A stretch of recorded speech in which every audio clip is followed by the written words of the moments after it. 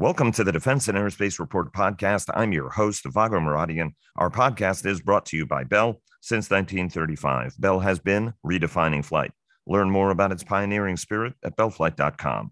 Later in the program, Byron Callan of the independent Washington research firm Capital Alpha Partners with a look at the week ahead and whatever else is on his mind. But first, over the weekend, as many of you know, we attended the Halifax International Security Forum in Nova Scotia, Canada, a jewel of a conference that brings together political, diplomatic, national security, and civil society leaders from around the world to tackle the hard questions that democracies have to face if they're to survive, much less thrive. As the man responsible for this extraordinary conference, Peter Van Prague, said in his closing remarks, democracies have to get it right because there is no alternative.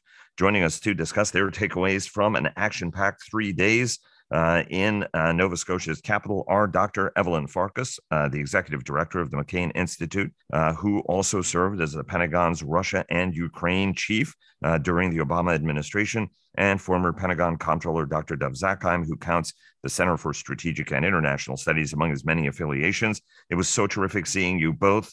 Evelyn, welcome back to the program after a brief hiatus, after given the busy nature of your new job. And Dov, thank you very much. It was great seeing you in person, even though you join us every week. Welcome, guys. Thank you. Thank you, Vago. Yeah, thanks. Before we get started, our global coverage is sponsored by Leonardo DRS. Fortress Information Security sponsors our weekly cyber report, and Northrop Grumman supports our cyber coverage overall. General Atomics Aeronautical Systems sponsors our strategy coverage. Ultra Intelligence and Communications sponsors our command and control coverage.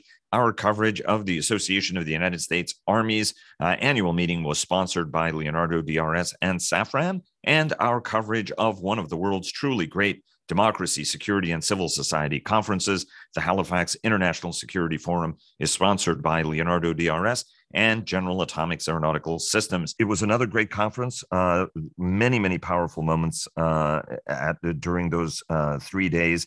And it's an extraordinary conference because we covered everything from, migration driven by climate change and the implications there, disinformation, misinformation, and technology. Very moving discussions on Iran, highlighting in all of these panels really the extraordinary role that women are playing, and indeed the McCain Prize for leadership that Halifax awards annually in the memory of the late great Senator John McCain. And Evelyn, I know you're going to tackle this one, to the women of Ukraine. But I have to say, one of the highlights were the comments that were made by Defense Secretary Lloyd Austin that ranks as one of the best speeches that I've certainly heard in sort of marshaling the world and what the stakes are in Ukraine and why it's important to keep going and to keep helping. Evelyn, you've devoted your life to this. You come from a Hungarian background, having felt the sting of Russia and the Soviet Union. What did you pick up from all of these statements, right? We heard from Volodymyr Zelensky, Pyotr Poroshenko.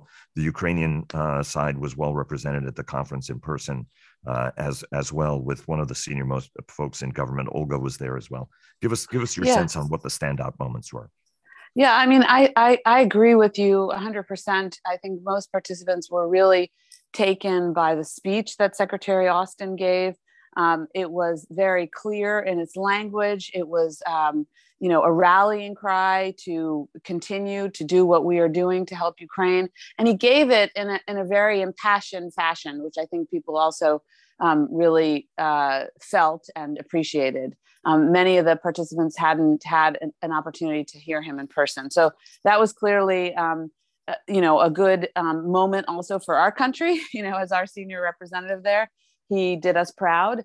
In addition, I would say, as you said, the mood was generally very supportive towards Ukraine. Of course, the organizers, Peter Van Prague and the Halifax Forum folks, set it up that way. It was intended to focus on Ukraine and on democracy.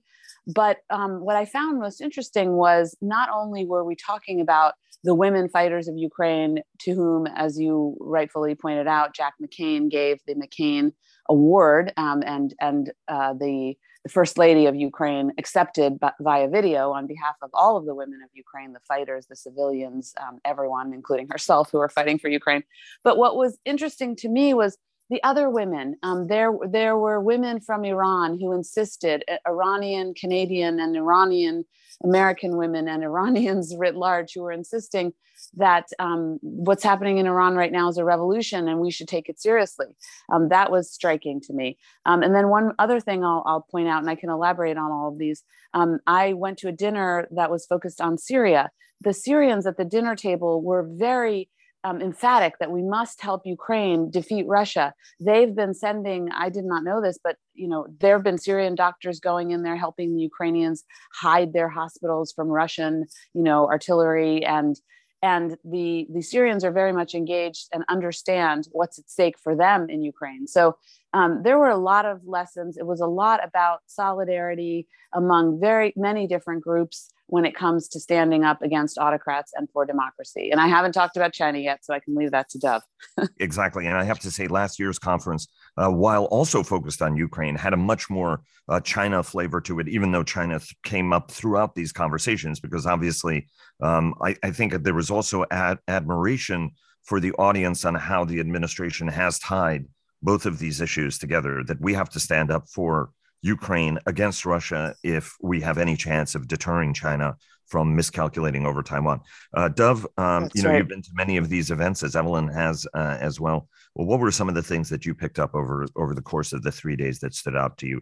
And you and I saw each other right after Secretary Austin's speech, and were like many other people, stunned. I mean, I think he got a standing ovation at the end of that speech, which I also thought was extraordinary. Yeah, I mean, I've known Lloyd Austin for quite some time. I've never heard him speak like this. And I think Evelyn's right. This was a speech from the heart. And everybody saw that. Everybody felt it.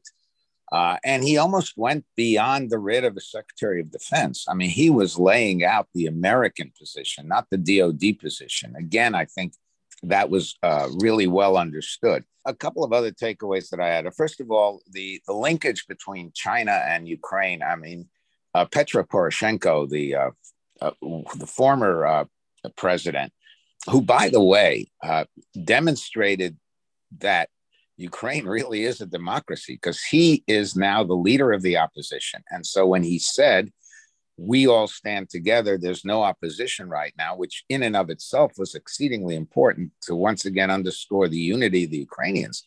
The fact that, unlike certain other autocrats who use the democratic system to perpetuate themselves in power, he is now leader of the opposition. And yes, he wants to come back to be president, but he's going to do it the right way. And that was a really important signal that I hope people picked up. The linkage to China, he again made that clear. And one of the emphases, the leitmotifs of what all the Ukrainians said was, hey, this isn't just about Ukraine. This is a world concern. Are we on the side of democracy or are we on the side of autocracy? I mean, they really embodied what Biden has talked about in those terms. So I think that was terribly important. And then there was the film. This is a film about essentially how the Russians have been brutalizing not just buildings and hospitals, but people. And they had this one lady who had spent 65 days in that horrible plant in Mariupol, I guess it's pronounced. And she actually came to the conference. She had a 6-month-old baby. And like her, so many others were stuck down there while the bombs were going off. And in the film, you see the photographer having to duck because the bombs are going off. And you see the buildings being destroyed. And you see, and you also see the Russian propaganda that when they go into this one city and there are dead people all over the ground. So the Russians say, no, it's all faked. And you can see it is not faked. And so that is very powerful. And I was sitting with soon to be chairman of the Foreign Affairs Committee in the House, Mike McCall, and he said, I want everybody in Congress to see this. And that's really important because we're hearing murmurs coming out of part of Congress, well, maybe we'll give them some money, but it isn't going to be that way again. So that was important. And finally, my dinner, which was about the Middle East and Israel and the Arabs, we only had like 8 or so people. The focus and rightly so, I might add, is on NATO, which had tons of people. Apparently, people showed up who weren't even supposed to be at that dinner. And NATO, Ukraine, Europe, and of course, China. And of course, the one worry about this is we always try to forget about the Middle East, but it never lets us forget about it. Indeed. Look, I mean, all of this is topical, right? I mean, for the longest time, it was the Afghanistan, the Iraq, and all of those. I remember when Ehud Barak would come to this, and there was a much larger Israeli delegation that we would see, which we haven't seen actually in some time, unfortunately. And I think they should reconsider. The CODEL also, I thought, sent a very powerful signal. And after member, whether on the House side, I think this was, as Jean Shaheen and Risch said, is the biggest delegation that we've had, congressional delegation to the conference, which were always led by Senator McCain. Evelyn, I want to bring you in. I mean, obviously, Senator John McCain, John Sidney McCain III, is, your institute is named after that, for public and international leadership. You also led one of the panel discussions.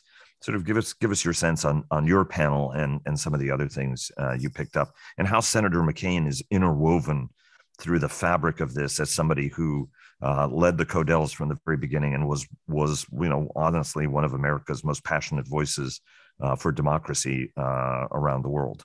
Yeah, so actually, Senator McCain was one of the kind of motivators, the impetus behind the creation of the Halifax Forum.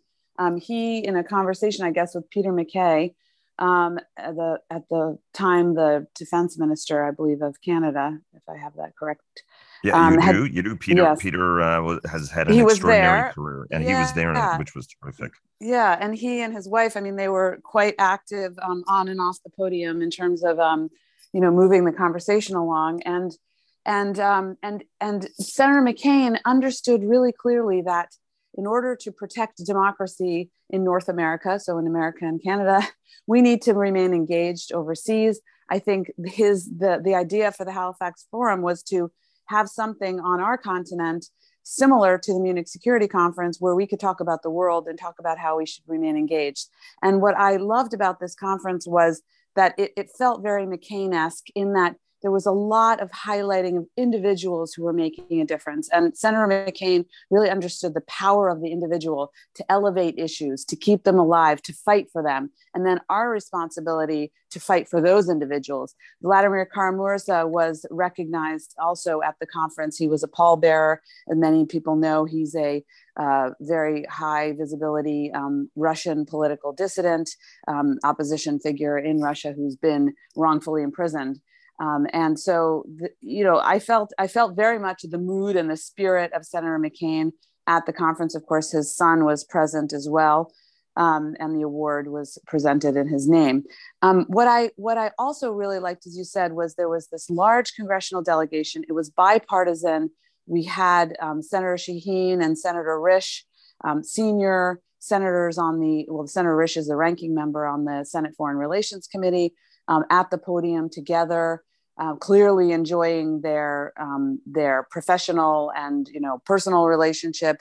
We had a panel that I moderated, which was not bipartisan in the sense that it was Senator Risch, senior Republican from, as I said, Senate Foreign Relations Committee, and then Representative McCall, who is probably now the senior Republican policymaker in America, because he will be in the majority on the House side, running the House Foreign Affairs Committee. And the two gentlemen were very much in their comments and their remarks. And again, as I said, there wasn't a Democrat except for the moderator, who's myself, who is nominally a Democrat, although I now work for a nonpartisan institute. And the two gentlemen were very much in agreement on overall objectives. There were some nuances and answers they gave to questions, for example, on Afghanistan, where clearly there's still residual disagreement with the Biden administration, but overall, all of their comments about China, about supply chain, about, obviously Russia, Ukraine, were very much in line with the administration's objectives. So that does point us towards perhaps a better foreign policy future, coming out of the United States than you would imagine just looking at statements from people who have recently won the congressional seats who represent the more Trumpy faction of the Republican Party. I just want to make two notes. Jack McCain is a remarkably decent man, and I think is going to do a great job carrying his dad's legacy forward as well. Cindy McCain couldn't join us, but it was great to see their son come out and take a prominent role. And I thought his speech was, candid, moving, and genuine. And so that was lovely. And I have to also give a shout out to Admiral Rob Bauer, the chairman of NATO's military committee, because, this conference is also great for putting a baseball bat between the eyes. And anybody who knows the Dutch admiral knows that he's not exactly a shrinking violet. And I think his not just call to action and saying, hey, we're actually getting together in NATO in a way that we never have, and we're getting it right. But everybody needs to remember, we're giving weapons in vast quantities from stocks that were not entirely full. So he said, there's this sense that, wow, it's coming out of full stocks. He was like, we're at half stocks as we're doing this. So we've got to get that. We've got to collect, bring the political will together, because it's imperative to help Ukraine. The only way we can do that is by really stepping it up on our side, on the munitions side, where we have underinvested for decades. And that came out in panel after panel. We've got a little bit of time. If I could just make a quick note, and then ahead. Dov is more expert on this than I am. That was something that came out of the conference as an item for that people hadn't focused on perhaps enough and needs future action, which is our manufacturing process, and our procurement process, and how long and tedious it is, and we need to be on a wartime footing. Exactly right. And it was like, we can do this. We just have to have the will to do it. And so I commend the audience, right? If you guys can tune in to pieces of this conference, it is, it's got a great narrative arc to it, but as well as some very, very powerful moments that make you think. We've got a couple of more minutes left. Go ahead, Dov, bring us over the finish line on any last thoughts you have. Sure. First of all, it wasn't just at Evelyn's panel that you saw a degree of bipartisanship, even though, as Evelyn just said, there were two Republicans on it. But as I said, I watched this movie with McCall, but he was sitting next to Chris Coons, Democrat, and it was clear that they get along pretty well. And it just seems to me that when it's going to come to national security policy, whatever the other issues are, I think you're going to see a lot more coherence. Forget the fireworks, but in practical terms, you're going to see a lot more coherence than I think people might have expected. I would also point out this was Lloyd Austin's first visit to Canada. And so he made one heck of an impression. And there were a bunch of defense ministers there. And we shouldn't minimize that for two reasons. One, because it shows the importance of the conference and what Peter's been able to put together. For instance, Paul Jönsson, who just became defense minister of Sweden weeks ago, came out together with, by the way, his Chad, his commander in chief. They were both there. But the other thing is that Peter has been very diligent about not inviting, in fact, rejecting requests from defense ministers from countries that are authoritarian. And it underscores the democratic flavor of this conference year after year after year. And I consider that extremely important. Another thing, of course, was thanks to Zoom or WebEx or whatever they had going, there was actually interaction with the speakers from Ukraine. So it wasn't just some kind of, tape recorded thing. I mean, this was live and it was very, very powerful. And so my takeaway, and yes, Evelyn's absolutely right in terms of readiness. We've always had a problem with having sufficient supplies. And there are some of our allies. I was just in one allied country and they were basically telling me they were virtually out of stocks. And so we have to think long and hard about how we're not going to be able to spend $1 trillion every year. It's just not going to happen on defense. How we reallocate this money more efficiently to keep the industrial base going so that when we need javelins, we get javelins. Exactly. I would wholeheartedly support that. And John Speller, actually the former Armed Services Minister and Member of Parliament in the UK, and really one of the most thoughtful security minds on the planet. Many, many years ago, when we were tailing down and, we're going to be doing a peace dividend, it was interesting that even all the way back then, he was like saying, I think we should trickle produce. right? I mean, keep these lines going, because keeping them alive will be much cheaper than restarting them later in some fashion, and having some strategy to it. And I think, very wise words then. And unfortunately, we didn't do it. And here we are. And he and I had a great conversation when we were in London together. I just want to very quickly get your guys' sense on this. In Washington, there are a lot of people who are constantly chewing Lloyd Austin's butt. He doesn't talk enough. He's too quiet. He's not focused on sort of the big issues, right? I mean, there's this sense that, some of this contrived storylines that somehow he's not about war fighting. I don't know how on earth you could think that, given the man's extraordinary history.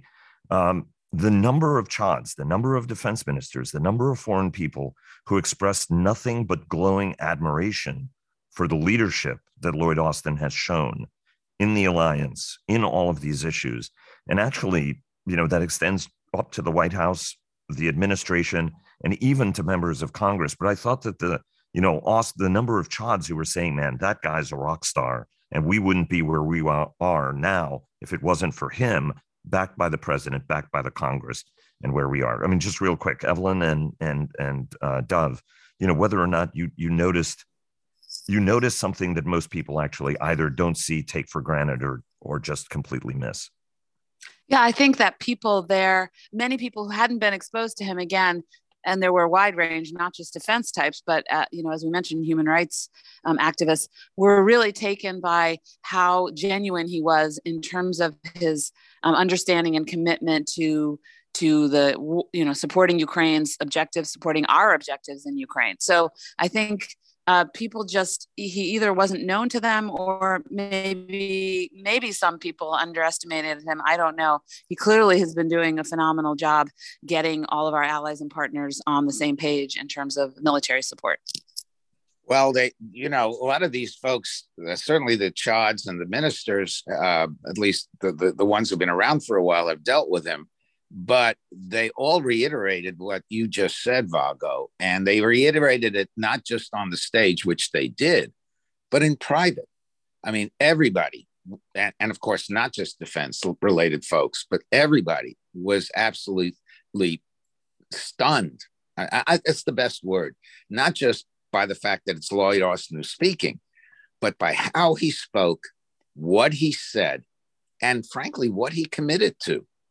Because there is a big issue right now as to how far we should go with this. It's a debate here in Washington, debate amongst the allies. Poroshenko and all the Ukrainians made it clear they're not ready to stop. They're not going to stop till they win.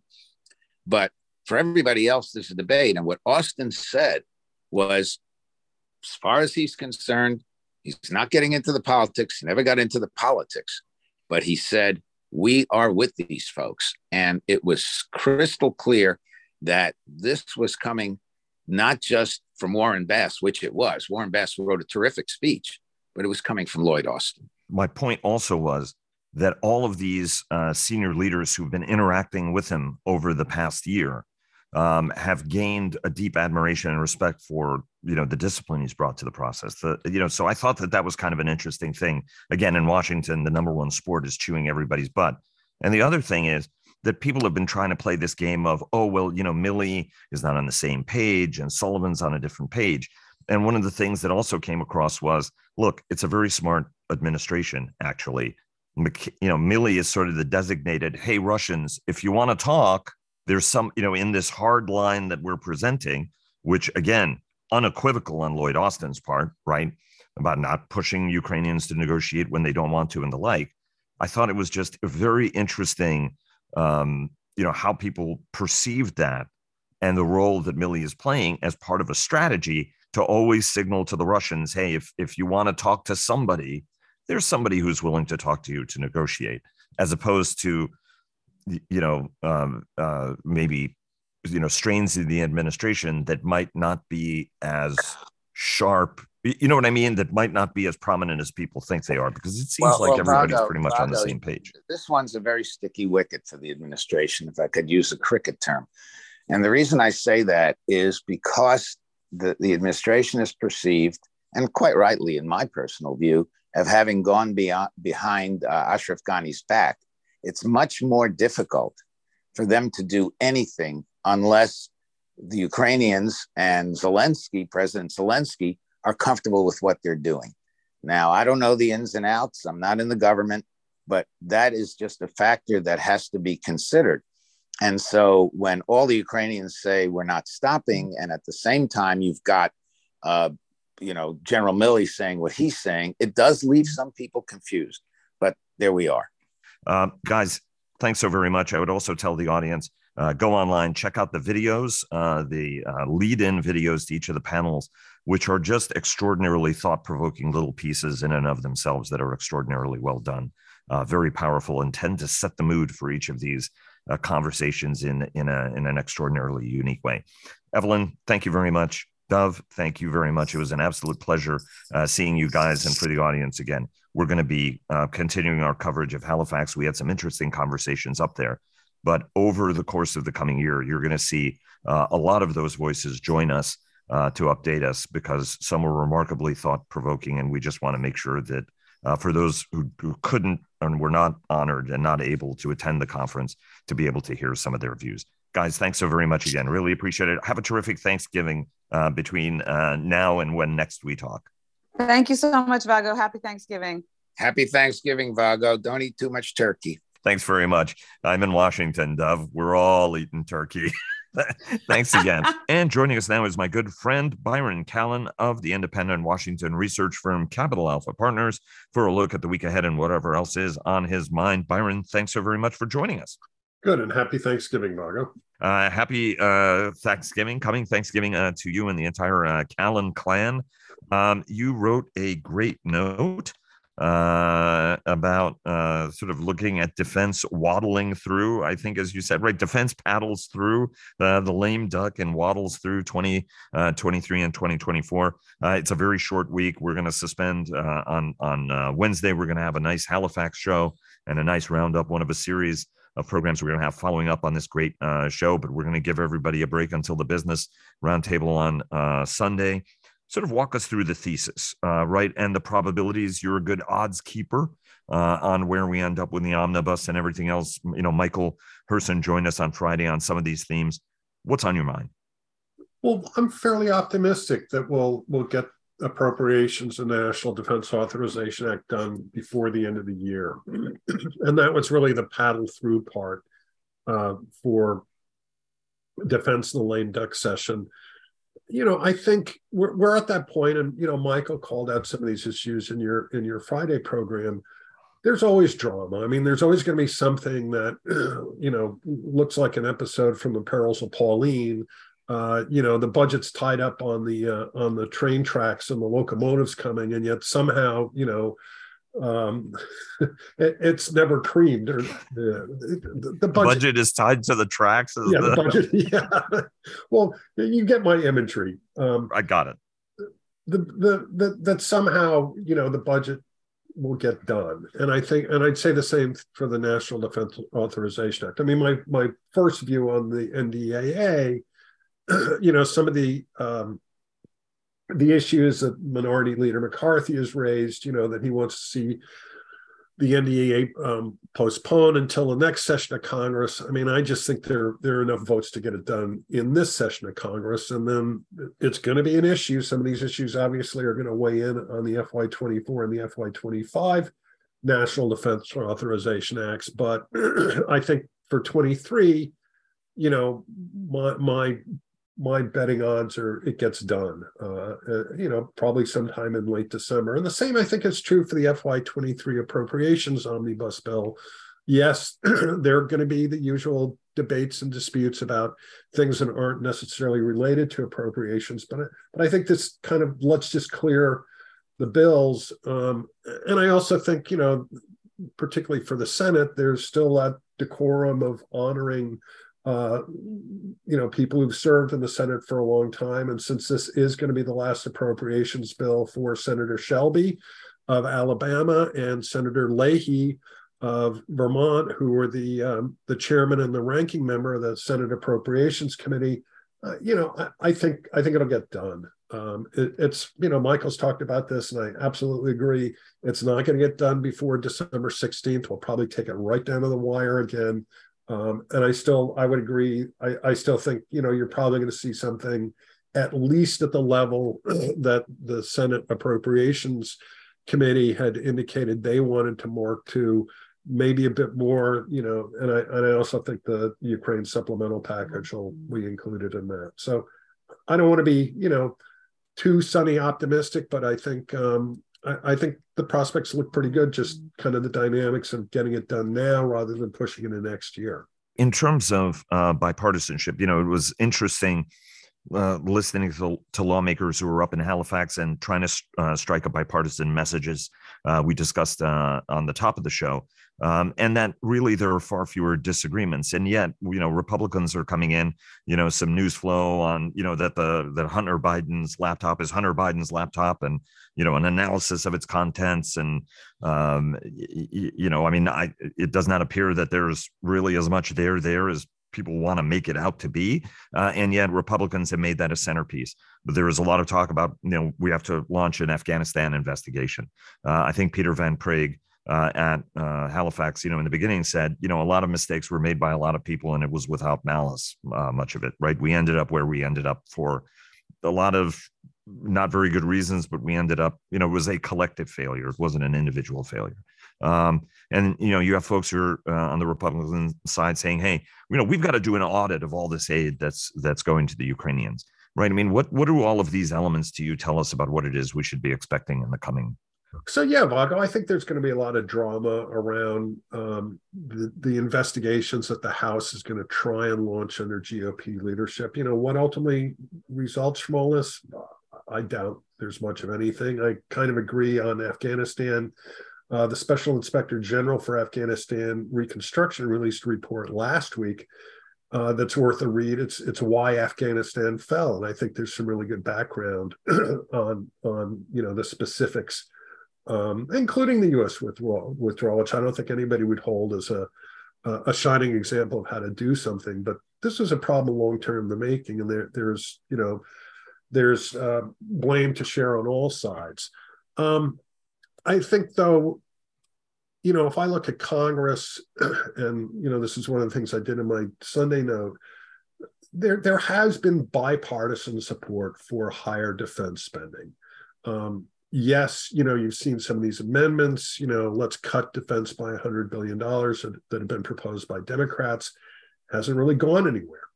Right. And some of those votes have been, I think, more messaging than anything else. And I'd say the same thing for the Freedom Caucus in the House, so they're 40 members, maybe 45 members. They don't call the shots here. And I just think that as much as they will push back against federal spending and taxes of any shape or form, I think the majority, both the House and the Senate, are still generally supportive of higher defense spending. We can argue about the slope of that curve, but I think there's still room to grow the defense budget.